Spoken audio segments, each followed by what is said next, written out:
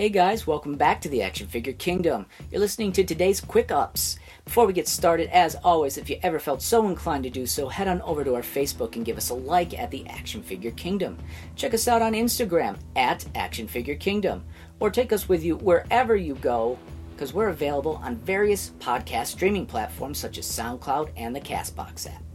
Alright, so let's take a look back at all the best action figure news from February 5th, 2019.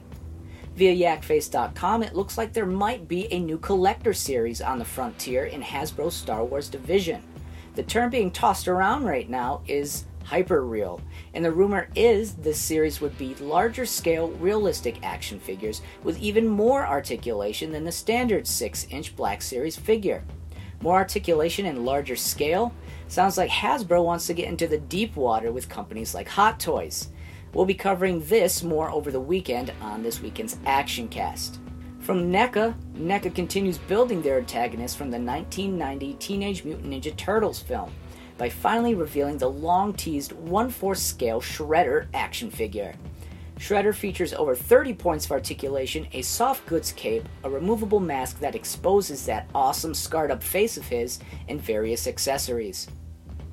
News out of Mattel's WWE division, Mattel will be continuing the Retro Fest series with the recently revealed Mr. Perfect action figure.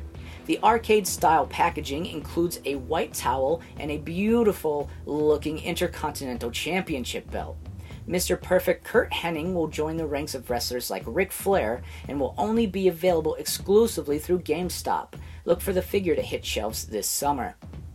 Via Super 7's Instagram page, we got a look at their upcoming Slayer Show No Mercy Minotaur action figure. Super 7 is probably best known for their 3 3/4 scale reaction figures from back in their days, teaming with Funko.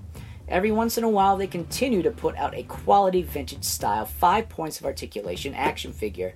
This figure is based on the band Slayer's 1983 debut album cover and will be available at the Super 7 web store on February 13th.